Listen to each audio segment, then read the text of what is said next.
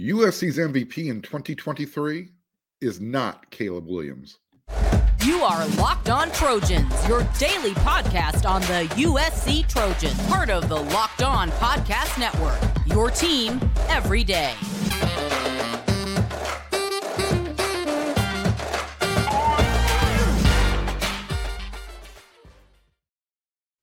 Fight on, everyone. I'm your host, Mark Hulkin, and thank you for making Locked On USC your first listen every day.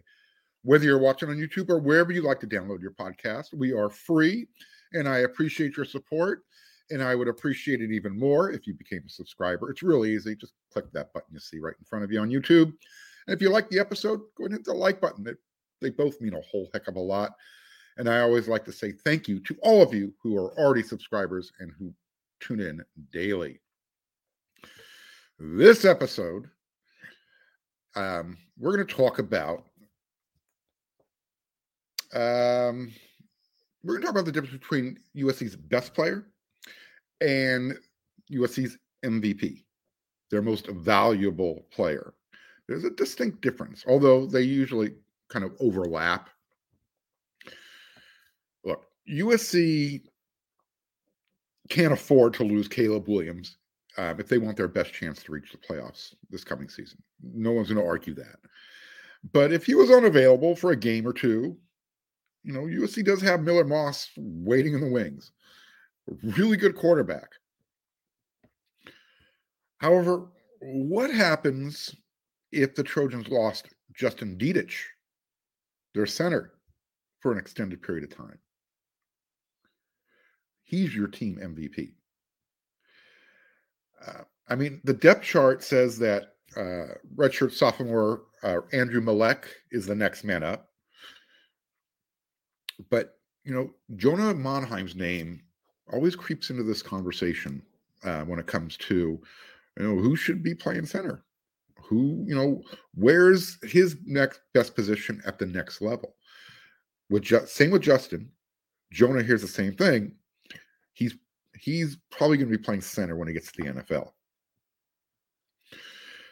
And the reason is, if you've ever listened to Jonah talk, you can hear it from him. He's really intelligent, very introspective, and he's capable of making the calls at the line, and he's tough as nails. So it's kind of everything you embody in your center. That's what you want. So now, despite the amount of turnover, this year's offensive line is trying to replace. Remember, last year you had your starters, Brett Nealon, you had Andrew Voorhees, you had Bobby Haskins, who was starting half of the year. They're all gone. They're moving on to the next chapter in their life. With that said, this year's offensive line actually has the potential to be one of the better ones at USC in quite a while because of the versatility. As long as Dedich stays in one piece and as close to 100% as possible throughout the season. It's a long year. Because if he's not available, then the depth and the versatility that USC has, it starts to get tested. Right? The Trojans have a pretty good idea of what they have right now, and going forward with Cortland Ford and Mason Murphy at one or both tackle positions. And I think the staff anticipates them taking another step in the right direction, getting better. They're going to be a year older. I mentioned Jonah Monheim. He can play guard or tackle. We've seen him do it on the right side. And USC has 3 veterans, two of whom are already participating in spring practice, and a third, Ethan White, who will arrive eventually. And those guys are just waiting to create some chaos in the offensive line room, and by chaos in a good way. Make their presence known. So USC has the guys to play inside between the tackles. When you factor in Ethan White, the third guy who isn't with the team during spring camp, Jarrett Kingston from Washington State, and Michael Tarquin from Florida. And then, don't forget, you've got Jonah Monheim, you've got Gino Quinones, Andrew Malek. All these guys have already seen time playing. USC is pretty solid on the interior. But again, if Justin were to go down, where does Peter steal from Paul to solve the issue? I mean, if Malek is the guy and he's ready to take over, problem solved, because the other veterans can, assuming that, it's either Kingston Jared or Ethan White or in Jonah Monheim, bookending the center position, everything should be fine because those veterans can really help cover up any mistakes a younger player might make. And again, we're assuming, I'm saying that based on the fact that Jonah, Ethan, or Kingston are the playing guard, helping out Andrew as he kind of gets his feet wet. But what if Jonah is the answer at center, in the eventuality that Justin goes down? Now the missing MVP is going to be noticed. This came up on the Inside the Trojan Huddle podcast that I recorded earlier on Tuesday, and we were all in agreement. Justin was the one name that came up. When the other guys were talking, I tried to think of another player that was crucial to the success of the 2023 season, who wasn't named Caleb Williams. And Justin's name just kept looping through my head like a bad infomercial. So I don't know. Can you viewer, listeners, watchers, who else can USC not afford to lose? But who would you say is their team MVP? Caleb Williams is the best player. They need him. That's the given. What one player can they not lose who's not named Caleb Williams? It's crazy. For 2+ years, Justin Dedich was always told by the coaching staff at the time that he was the best O-lineman on the team. Yet he remained patient. He kept working until he finally just took over.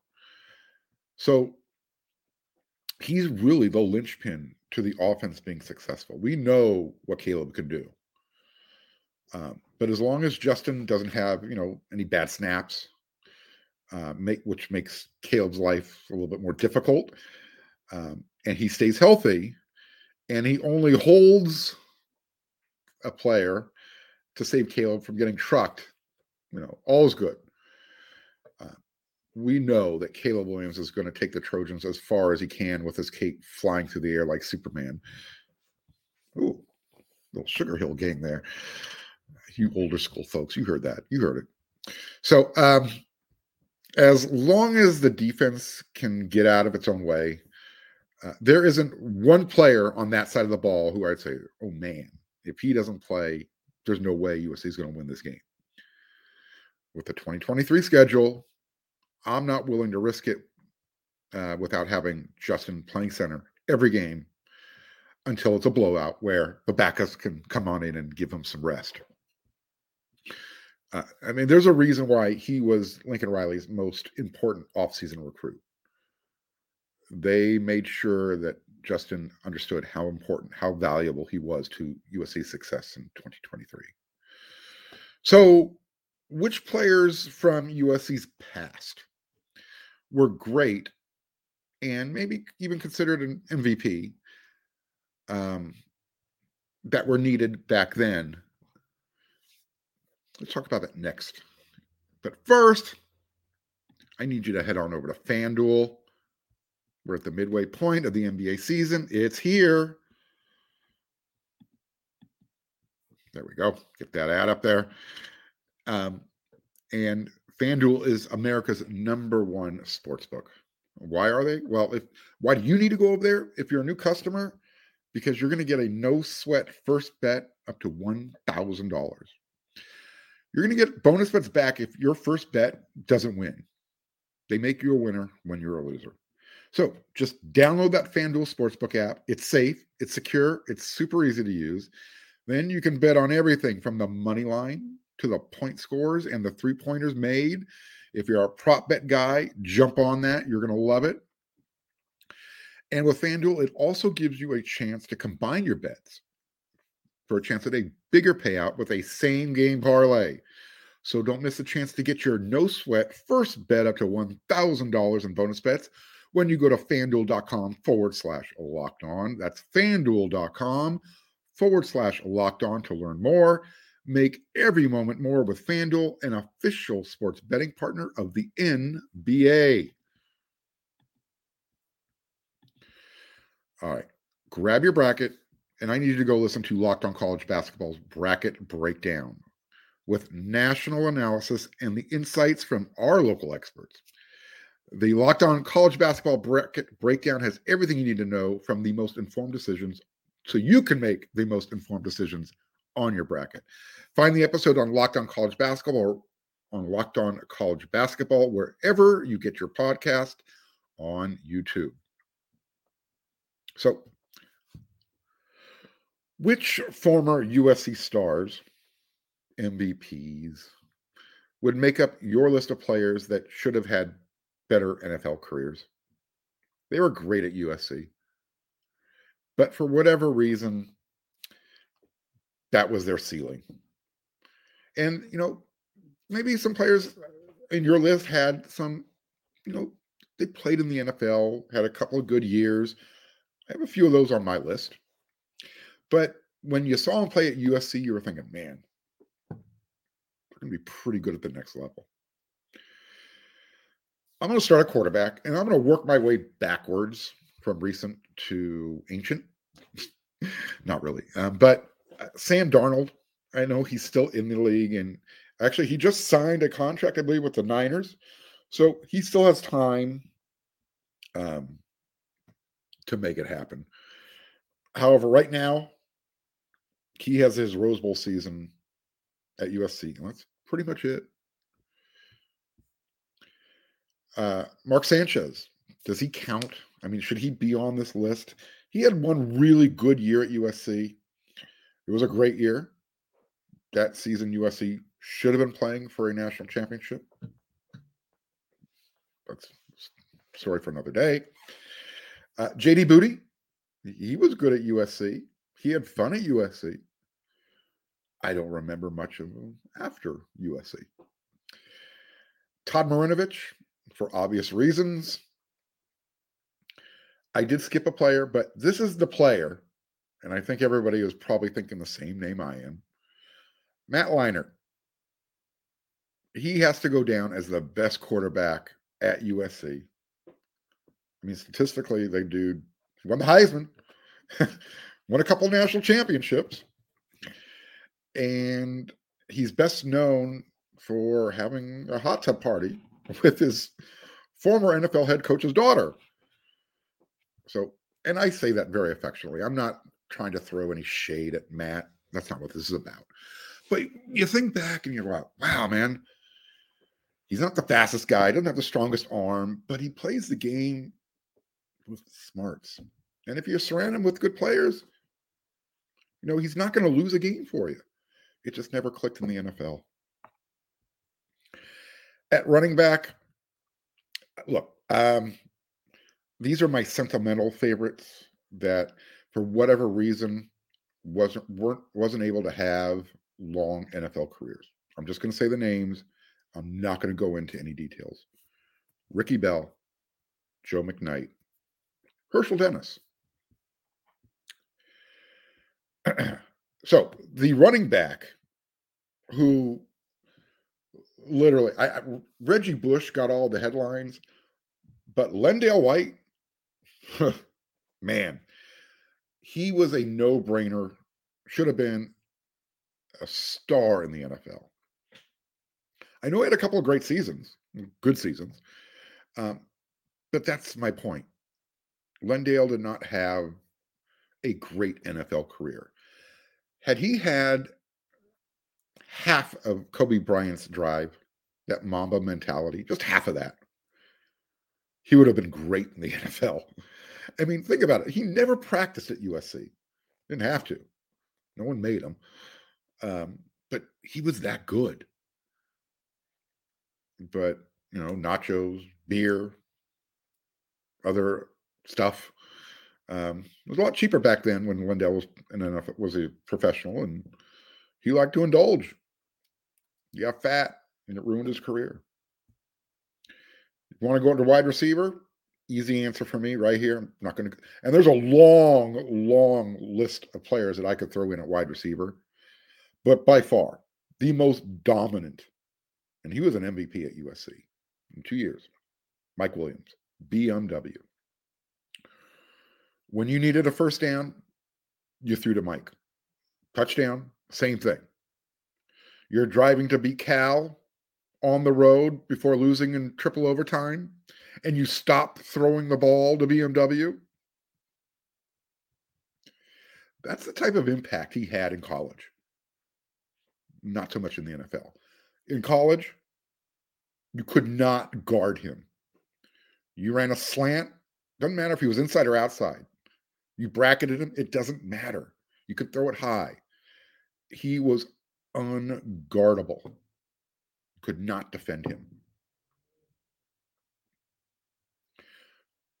But, he got some bad advice. Tried to follow Maurice Clarett to the NFL early. We know what happened with Maurice. Look, Mike I think he had one or two he had a couple of solid seasons in the NFL, but again, he kind of caught that Lendale White disease, got a lot overweight, ended up playing tight end. And that's when he actually had his good years in the NFL. You wonder, had he stuck around one more year at USC, would that have made a difference? The NCAA didn't do him any favors with their timing of telling him, no, can't go back. He was kind of in limbo for a year, but he didn't use that year to his best. He went in the supplemental draft, and the rest is history. I'm going to go through a couple more players here. I'm going to go to safety. And look, this was the easiest one for me. Taylor Mays. He took out more USC players than Penn State players in that Rose Bowl, if you remember back. But he also took out 2 Arizona running backs in the same game. I think it happened in the same quarter. It might even happen on back-to-back plays. Taylor Mays was a freak. He was big. He was fast. I mean, sprinter fast and strong. But he didn't have the greatest ball coverage skills. And I mean, to put that in, just to slam that home, his former college coach, Pete Carroll, he had a chance to draft him through 7 rounds. He never did. Trust me, Taylor, that rubbed him the wrong way. And you thought, man, this guy's going to be a star in the NFL. They'll find a position for him, because you can't teach his physicality, the speed. But for whatever reason, they just couldn't find the right spot, couldn't refine any technique. And I'm glad Taylor is now at USC on the coaching staff, because he's still pretty intimidating. And if you're one of those players, you're probably not going to want to get the look from Taylor. If looks could kill, he's got that stare. I don't know. What about how about Lamar Dawson, middle linebacker? Came from the state of Kentucky, number 55. I don't even know if he panned out at USC. I mean, he might have peaked at some point in high school at USC, but that was one guy I really thought, wow, even if he's not doing well in college, he'll find his way in the NFL. And it just never happened. So there's a lot more players, other positions I can ramble on through. I'm not going to, though. Those were the ones that really kind of stuck out. Positions that typically are highlight positions at USC. So I don't know. What do you think? Give me some feedback. Talk to me. I love listener and viewer feedback. I want your questions. Tell me what you want to talk about. I know you guys like to talk about recruiting, so I'm going to give you I'll give you a little recruiting update that's coming up in our next segment. So there's not a lot of new recruiting info, but if you need to be satisfied daily with something, here you go. Here's a few quick notes. On threes, he's a top 300. In fact, he's number 40 in the 300. He's a running back. His name's Taylor Tatum. He hit the road last fall, and he made a stop in Los Angeles.